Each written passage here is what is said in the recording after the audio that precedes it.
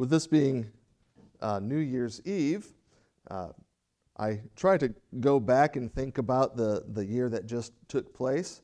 I don't know if you look at TV or read things on the internet, they'll have like the 10 biggest stories of the year, and you go back and you say, wow, that was this year. It seems like it was so long ago.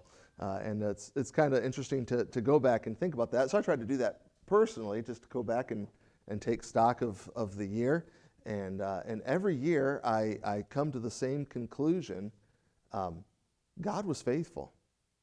There's ups and downs, and there's difficulties, and there's joys and triumphs. And through it all, once again, God is faithful. And the reason it's healthy to do that is when we go through our present situations, you know what conclusion we can come to? God is faithful still.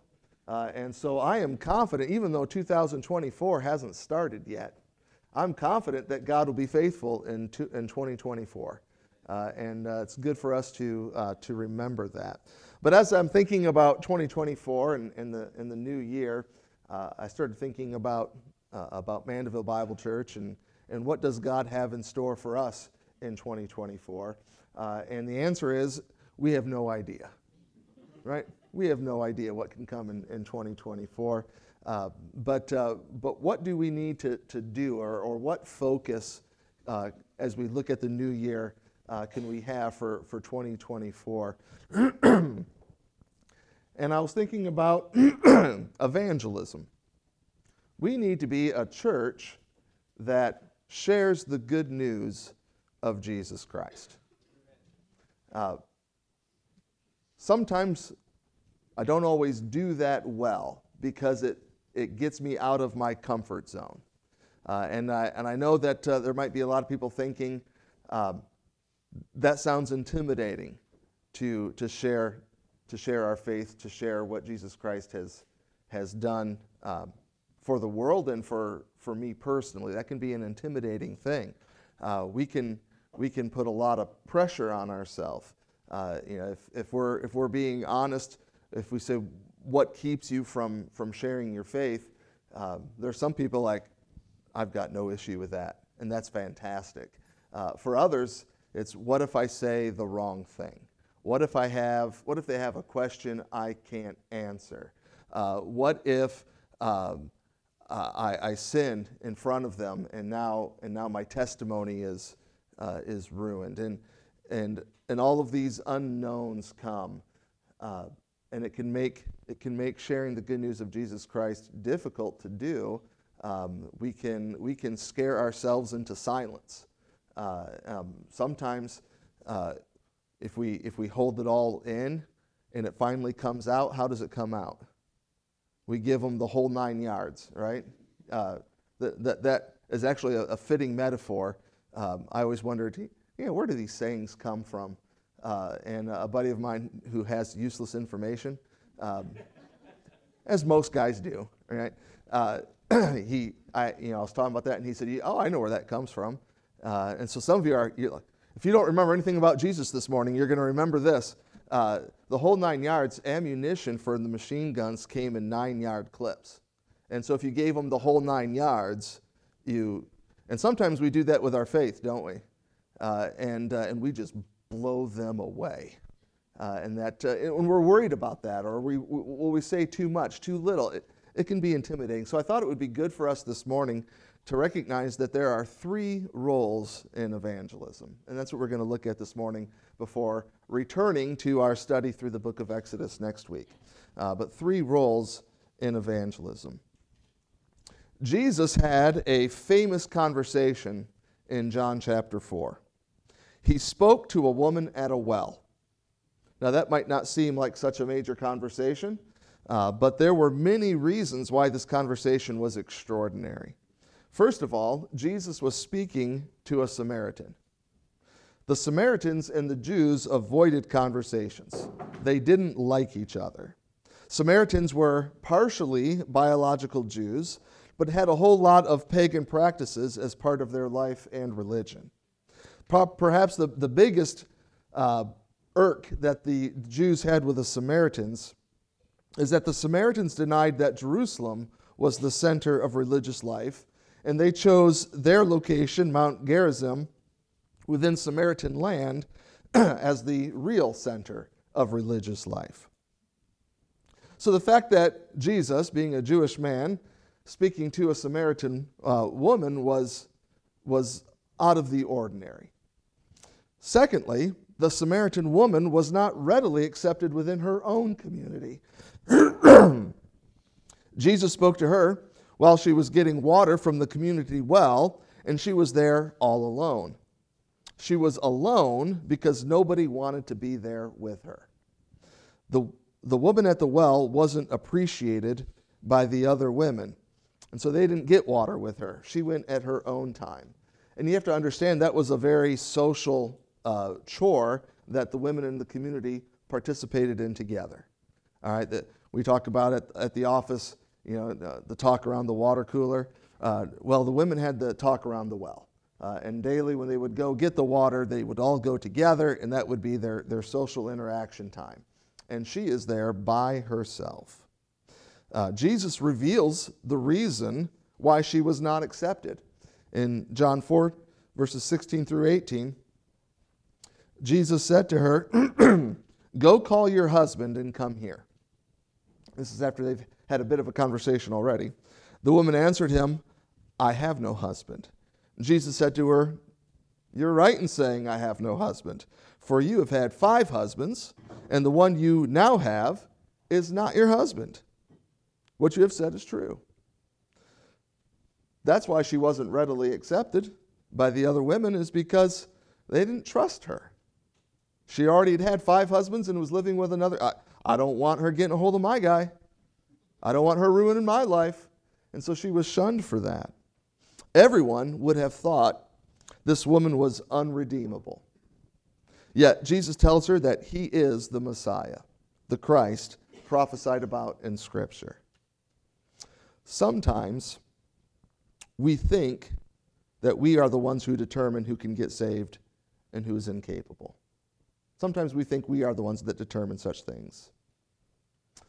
As a teenager, I had a youth group activity where the church group went miniature golfing, and we stopped at McDonald's for dinner on the way back home. One of the girls in the group walked up to a rough-looking guy. He was scary-looking to a genteel crowd. She walked up to him and gave the absolute worst gospel presentation I have ever heard in my life. It was completely based off his rough-looking appearance and lacked any nuance or gentleness. There wasn't any hint of respect when she spoke to him. So she walked up to him and bluntly said, "If you don't trust Jesus as your Savior, you're going to hell." And then she walked away. I told you it was the worst gospel presentation I've ever heard. However, what I did when I first saw the guy was much worse. I saw his rough appearance and judged him as an unsaved person as well. Rather than approaching him with the worst gospel presentation of all time, I determined that he was beyond saving and then ignored him completely. We must make sure that as a church, we don't determine who can receive God's salvation and who cannot. We don't want to be a church that values only very polite sinners, or sinners from specific economic class, or only sinners from certain housing developments and neighborhoods. I can't take the attitude that I only want to hang out with sinners that fit in with me. The disciples made that mistake. Their thought was, why waste time on her? Would you even want her to follow you if she was willing to? We have enough trouble finding acceptance as it is. If word got out that you talked to this kind of person, what would they think? Those were some of the common thoughts that they had, and it's demonstrated as you read through John chapter 4. Perhaps some of the disciples couldn't get past their own prejudices concerning her Samaritan background. Here's where we get a bit of how they felt about this. In verses 27 through 30, just then his disciples came back after they spoke and after Jesus had spoken to the woman and gave her this information, she left. This news was too good to keep to herself. And so she goes out. Just then the disciples came back. They were shocked to find him talking to a woman, but none of them had the nerve to ask, "What do you want with her?" or "Why are you talking to her?" The woman left her water jar beside the well and ran back to the village, telling everyone, "Come and see a man who told me everything I ever did. Could he possibly be the Messiah?" So the people came streaming from the village to see him. Now, while this is going on, the disciples urged Jesus to eat something.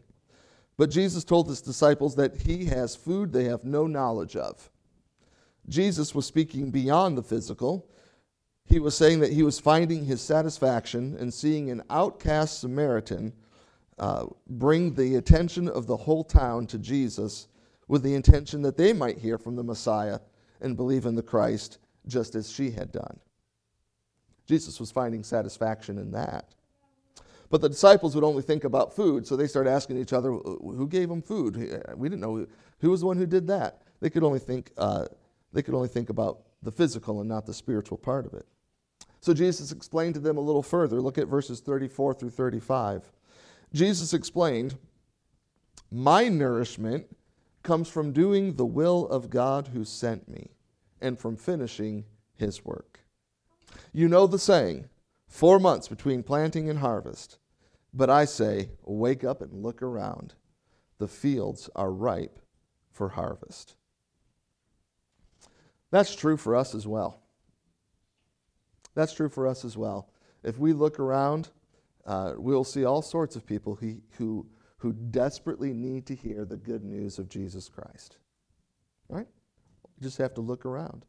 But who is Jesus imploring the disciples to see? The Samaritans that were quickly approaching Jesus and the disciples were ready to hear the good news that Jesus Christ is the Savior of the world. But the disciples weren't ready to speak it. They had already predetermined not this group. The only reason they were in Samaria was it was the quickest way from Galilee down to Jerusalem. And in fact, a lot of times, the Jews would avoid that area altogether and add time to their travel just so they could avoid that area. I'll admit that I have done something similar. I'm a Midwest guy here, so you might not know these things. One time I didn't do it, and I had white-knuckle driving the entire time. To avoid a toll, I drove from Chicago around Lake Michigan and into Michigan. If you know your geography, that means that you have to travel through the armpit of the Midwest, otherwise known as Gary, Indiana. Now you can say, "Oh, aren't you going to offend people from Gary, Indiana?" They are unoffendable because they live in Gary, Indiana. It is a rough area. And so a lot of times you'll take a different way just to avoid Gary, Indiana. Well, the disciples and Jesus were traveling through Samaria. But the idea wasn't, we're not traveling through here to have ministry. We're not traveling through here to reach the lost. These people are unreachable. They're worthy of the gospel. Who amongst us is? But Jesus is imploring them the disciples to see that the Samaritans were quickly approaching. And Jesus and the disciples, they were quickly approaching, and Jesus and the disciples, and the disciples did not think that their job was to proclaim Jesus to Samaritans. As I said, in their minds, Samaritans were unsavable. So Jesus confronts their prejudice, and they're placing limits on what God can do. Jesus explained further to his disciples about how evangelism works and the 3 roles played in evangelism. And so that's what we're going to do this morning, is we're going to look at these 3 roles in verses 46 through 48 of John chapter 4. The harvesters are paid good wages, and the fruit they harvest is people brought to eternal life. What joy awaits both the planter and the harvester alike. You know the saying, one plants and another harvests. And it is true. I sent you to harvest where you didn't plant.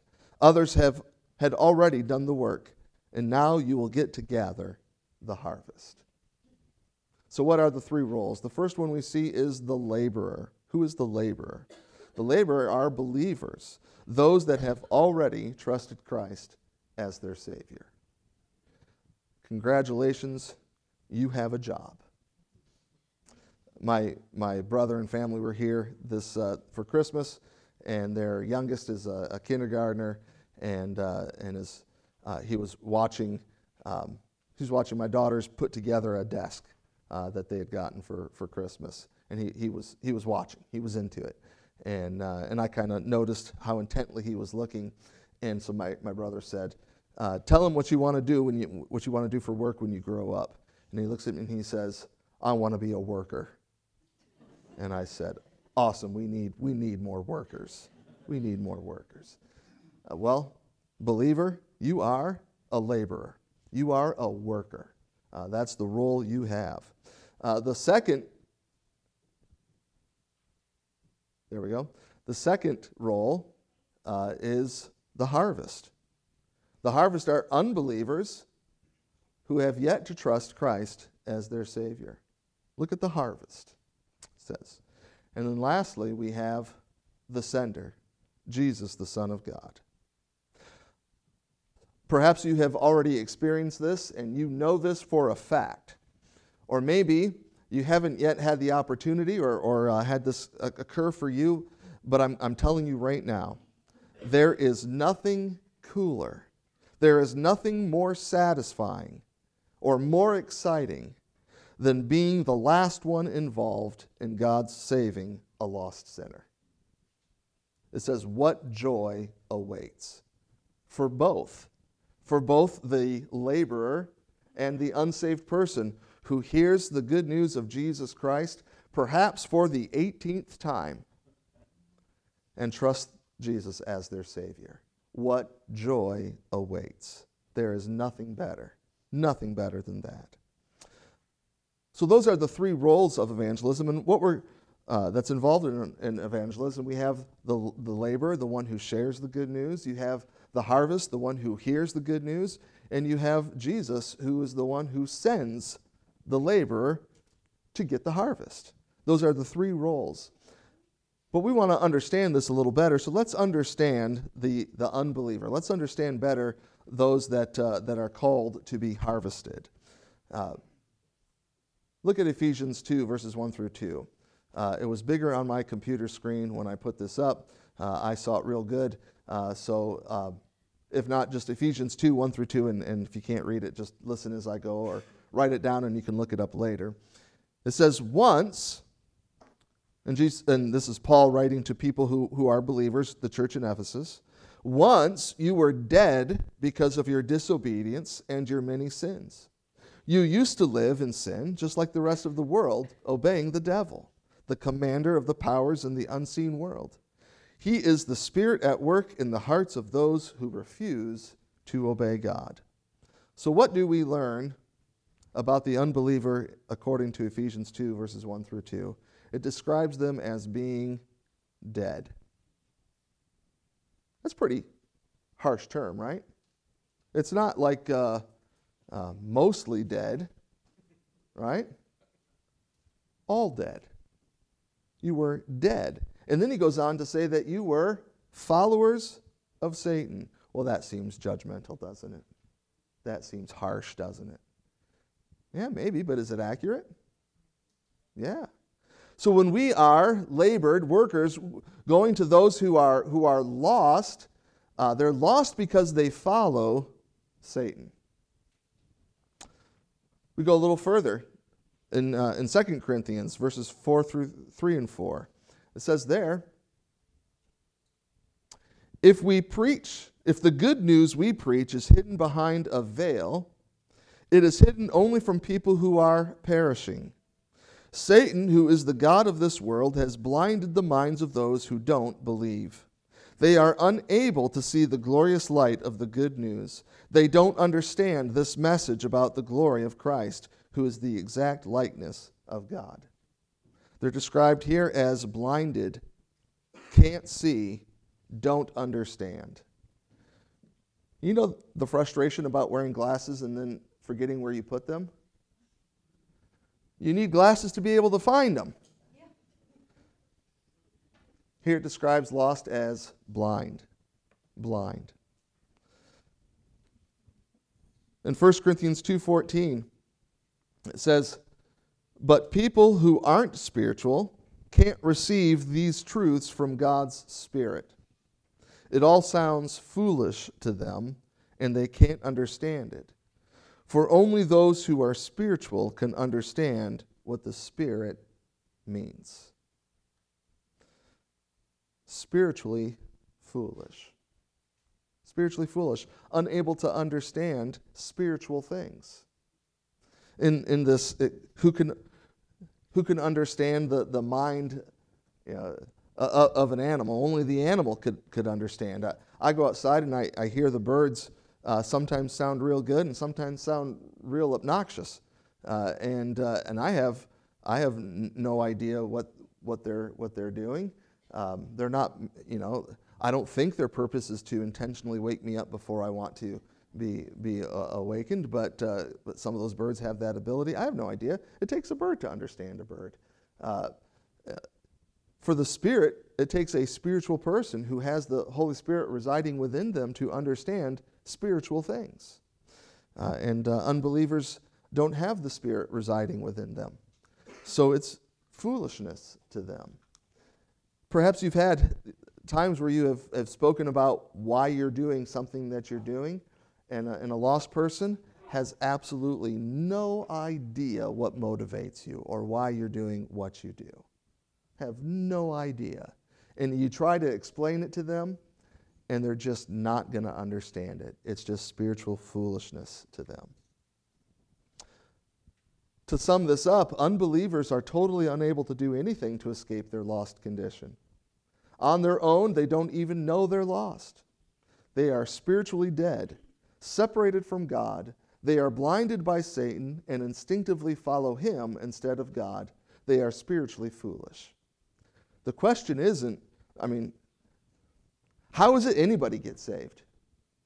When you read that through how unbelievers are described, how does anybody get saved? The surprise isn't that people are lost, right? It's that they ever get found. That's the surprise. Well, what's the answer to that? Well, we have to understand what God's role in evangelism is. Understanding God's role in evangelism. Here's what Jesus said in John 6:44. For no one can come to me unless the Father who sent me draws them to me. And at the last day I will raise them up. So what's God's role in evangelism? God is the one who draws unbelievers to Jesus. You can watch on YouTube, and this is fun to watch. You can watch shepherd go, and all of the sheep are kind of congregated together, and the shepherd will call out, and only the sheep that belong to him will leave the group, and they'll come to the shepherd. If a different shepherd were to come and call out to them, those sheep wouldn't come. They would stay right there. And you can watch this on YouTube, and it's amazing. It's amazing to see the response on that. But it's the Father that draws unbelievers to Jesus. Paul, who many consider the greatest evangelist to ever live, here's what he said in his letter to the church at Corinth. In 1 Corinthians 3:6, Paul says, I planted the seed in your hearts. Apollos watered it, but it was God who made it grow. The church of Corinth was having some difficulty. They were very fractured. You see, you had people in the church.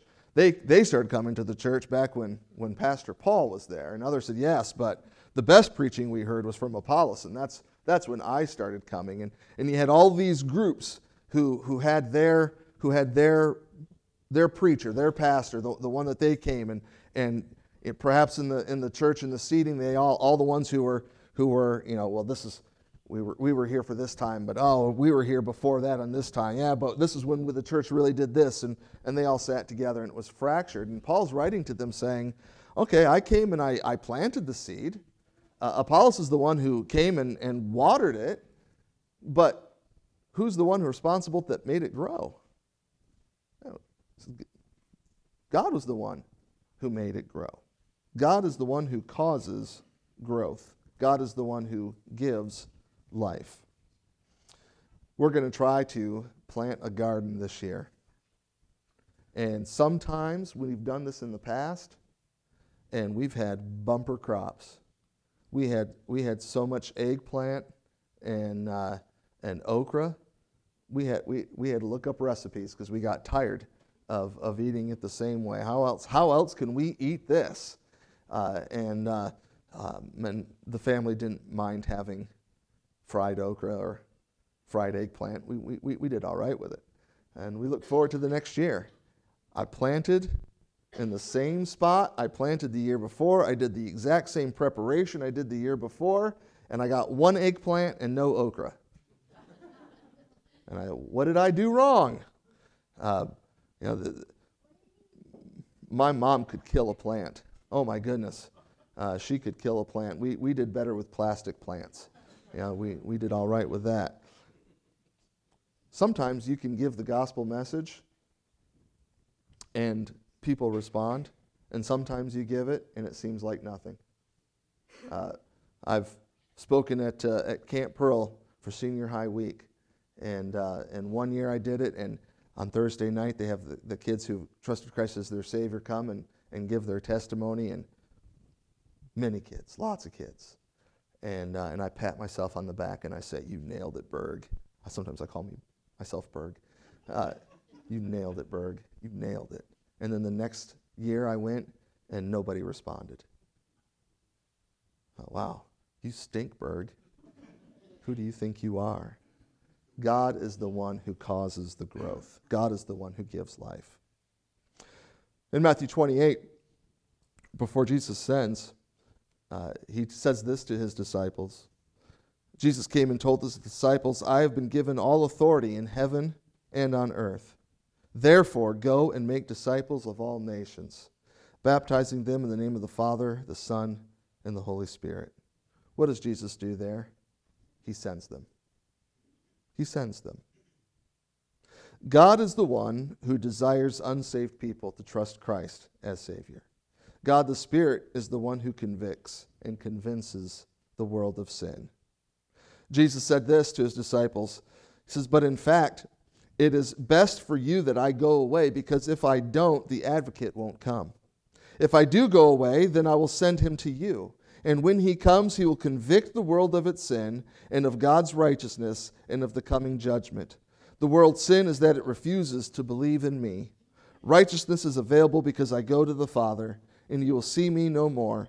Judgment will come because the ruler of this world has already been judged." God is the one who draws people to himself. God is the giver of life. So what's my role? What's our role? The role of the believer. In Scripture, you will not find that the believer is tasked with the responsibility of another's salvation.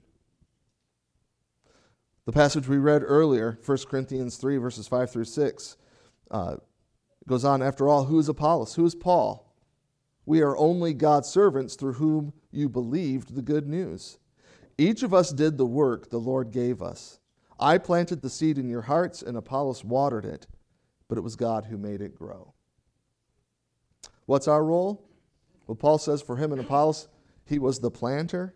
Apollos watered the seed, but it was God who made it grow. You might be the first person to share the gospel with another. That used to be hard, right? Because you couldn't help but hear the gospel in some way. And now we have a biblically illiterate society, and we have to recognize that.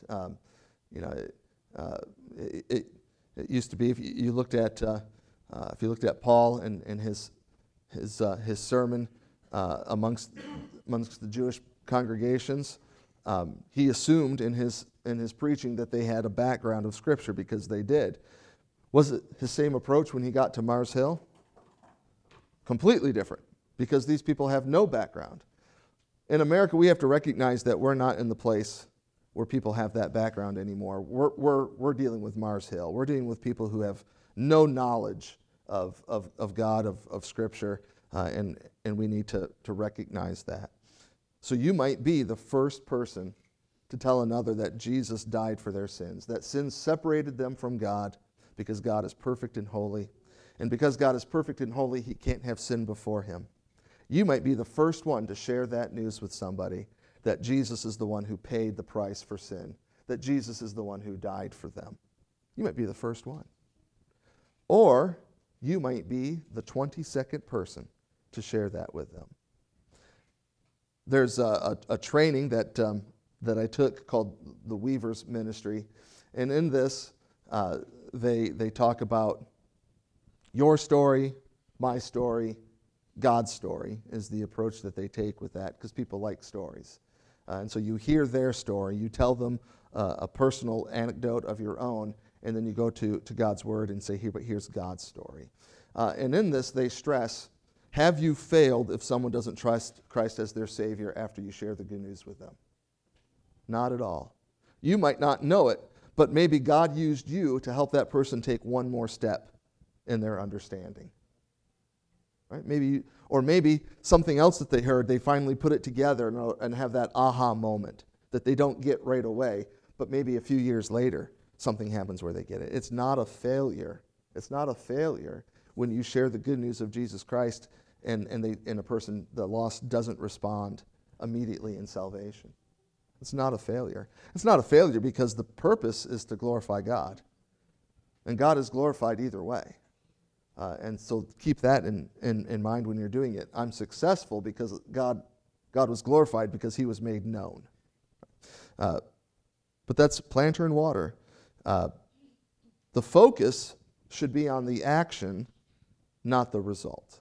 The focus should be on the action, not the result. In Luke 10, verse 2, it says, these were his instructions to them. The harvest is great, but the workers are few. So pray to the Lord who is in charge of the harvest. Ask him to send more workers into his field. Believers, we are laborers on the farm. We don't own the farm. We're laborers. We just work the fields as directed by God. And a very specific action mentioned by Christ is to pray to the Lord for more workers. Pray that people in our church would be motivated for evangelism. Pray for opportunities for people in this church to share their faith. Pray that we would be an evangelistic church. There are people in this church that if they get a delivery from Amazon, I know that delivery driver will hear about Jesus. Right? If a contractor does work on their house, they will hear about the greatest carpenter to ever walk the earth. Pray that we will have more people in our church with a drive for evangelism. In Acts 1:8, it says, but you will receive power when the Holy Spirit comes upon you, and you'll be my witnesses, telling people about me everywhere, in Jerusalem, throughout Judea and Samaria, and to the ends of the earth. We are witnesses. Witnesses. Not convincers extraordinaire. I think that's what scares a lot of us from sharing our faith, is that we don't realize that we are witnesses, not convincers extraordinaire. That's not what we're called to. What if my message is rejected or they reject me? That is going to happen. That is going to happen. Why? Because Jesus was rejected. Did he lack ability? Did he lack knowledge? Did he ever sin and mess up his testimony? Even though Jesus had perfect knowledge and wisdom, even though his life was perfect, Jesus and his message were rejected, overwhelmingly rejected. So give yourself a break. Okay? Our job is to give witness for what God has done for us. What did Christ do for you? How have his actions changed your life? That is what it means to witness. That's what it means to witness. Okay, so what now? What do we take from this? Don't try to take over God's job. He doesn't want you to take over, because you're not going to do as nearly good of a job as he will. So don't try to take over his job. It's the Spirit that convicts the world of sin. So trust the Holy Spirit to do the work of the Spirit. All you don't have to try to argue them. You don't have to twist arms. You don't have to try to drag them to heaven. None of that will work. All you have to do is witness. Here's what Jesus did. He died on the cross to pay for my sin. And he rose from the grave, proving that his death was sufficient. And then you could witness about your own life. Before I trusted Christ as my Savior, my life was like fill in the blank. After I trusted Christ as my Savior, here's what I experience now. And you can be a witness of your own experience. Don't try to take over God's job. That's the first one. Why? Because the lost are beyond your ability to convince. The lost are beyond your ability to convince. And sometimes you can be exactly right, but that doesn't mean they're going to, you could win the argument, but that doesn't mean that they're going to trust Christ as their Savior. Because we're stubborn people, aren't we? Oh my goodness, I had a stubborn older brother. I had 3 older brothers, but I had one that was stubborn beyond belief.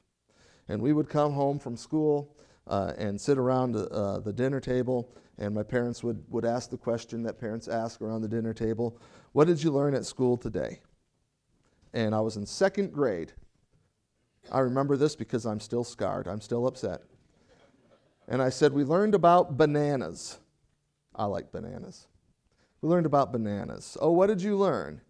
We learned that bananas actually grow on a bush, not a tree. And my brother said, no, that's not true. I thought, well, my teacher said it was true. Your teacher's wrong. How do you know?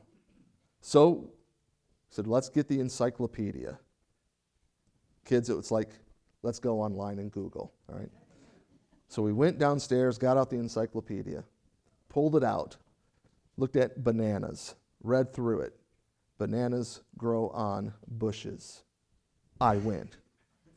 Except my brother said, encyclopedia is wrong. How can you win with people like that, right? Well, it takes the Holy Spirit. And so recognize that saving the lost is beyond our ability, but it's not beyond God's ability. Recognize that God alone will save. God has never asked the believer to do more than proclaim the truth. Right? Second thing we need to do is we need to pray to God to send more laborers. Matthew 9:37, it says, the harvest is great, but the workers are few. What's the solution? So pray to the Lord who is in charge of the harvest. Ask him to send more workers into his field. 2024, are you willing to commit to pray for Mandeville Bible Church that more people would share their faith? Now here's the thing. If you're praying that for others, what does that kind of do? Yeah, I'm pointing out, but I got 3 other fingers pointing where? Right back at me, right? And so, then no, I won't pray that. No, pray that. Pray that.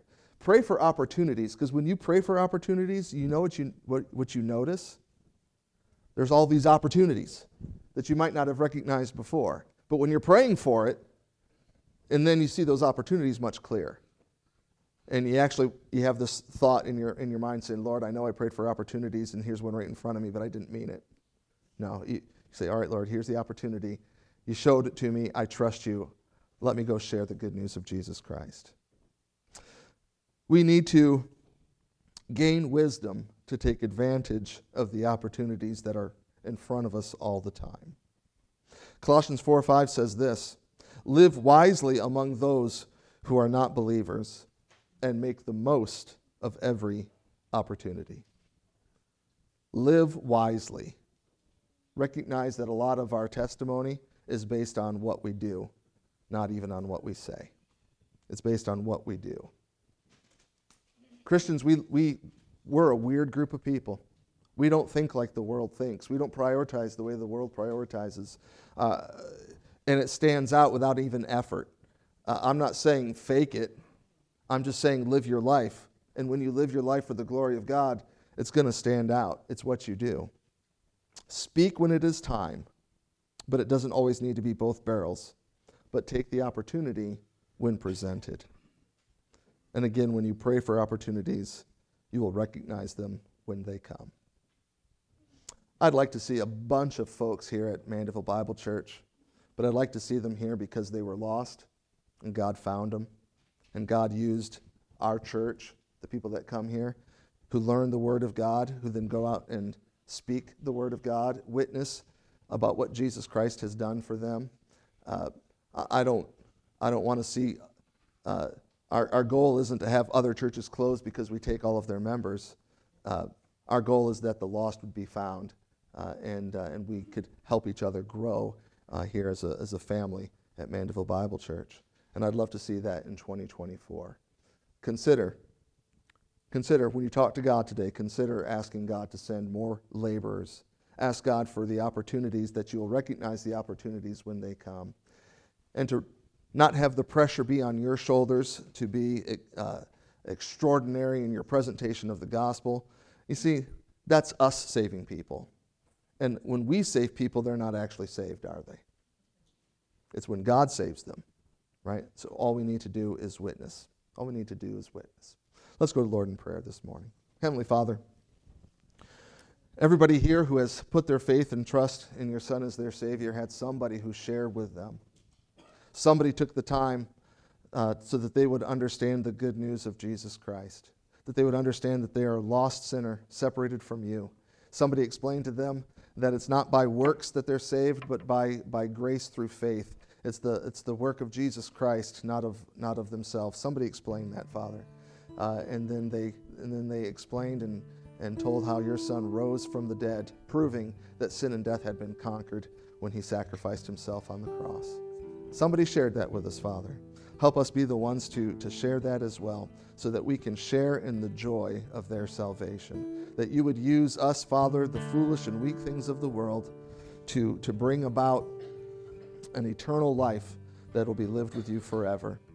And that we won't try to take credit or think we did a good job, but Father, that we would stand back and be in awe of you and how you worked it out and how you were in control all along. And Father, that we would praise you and thank you for it. We ask this in Jesus' name. Amen.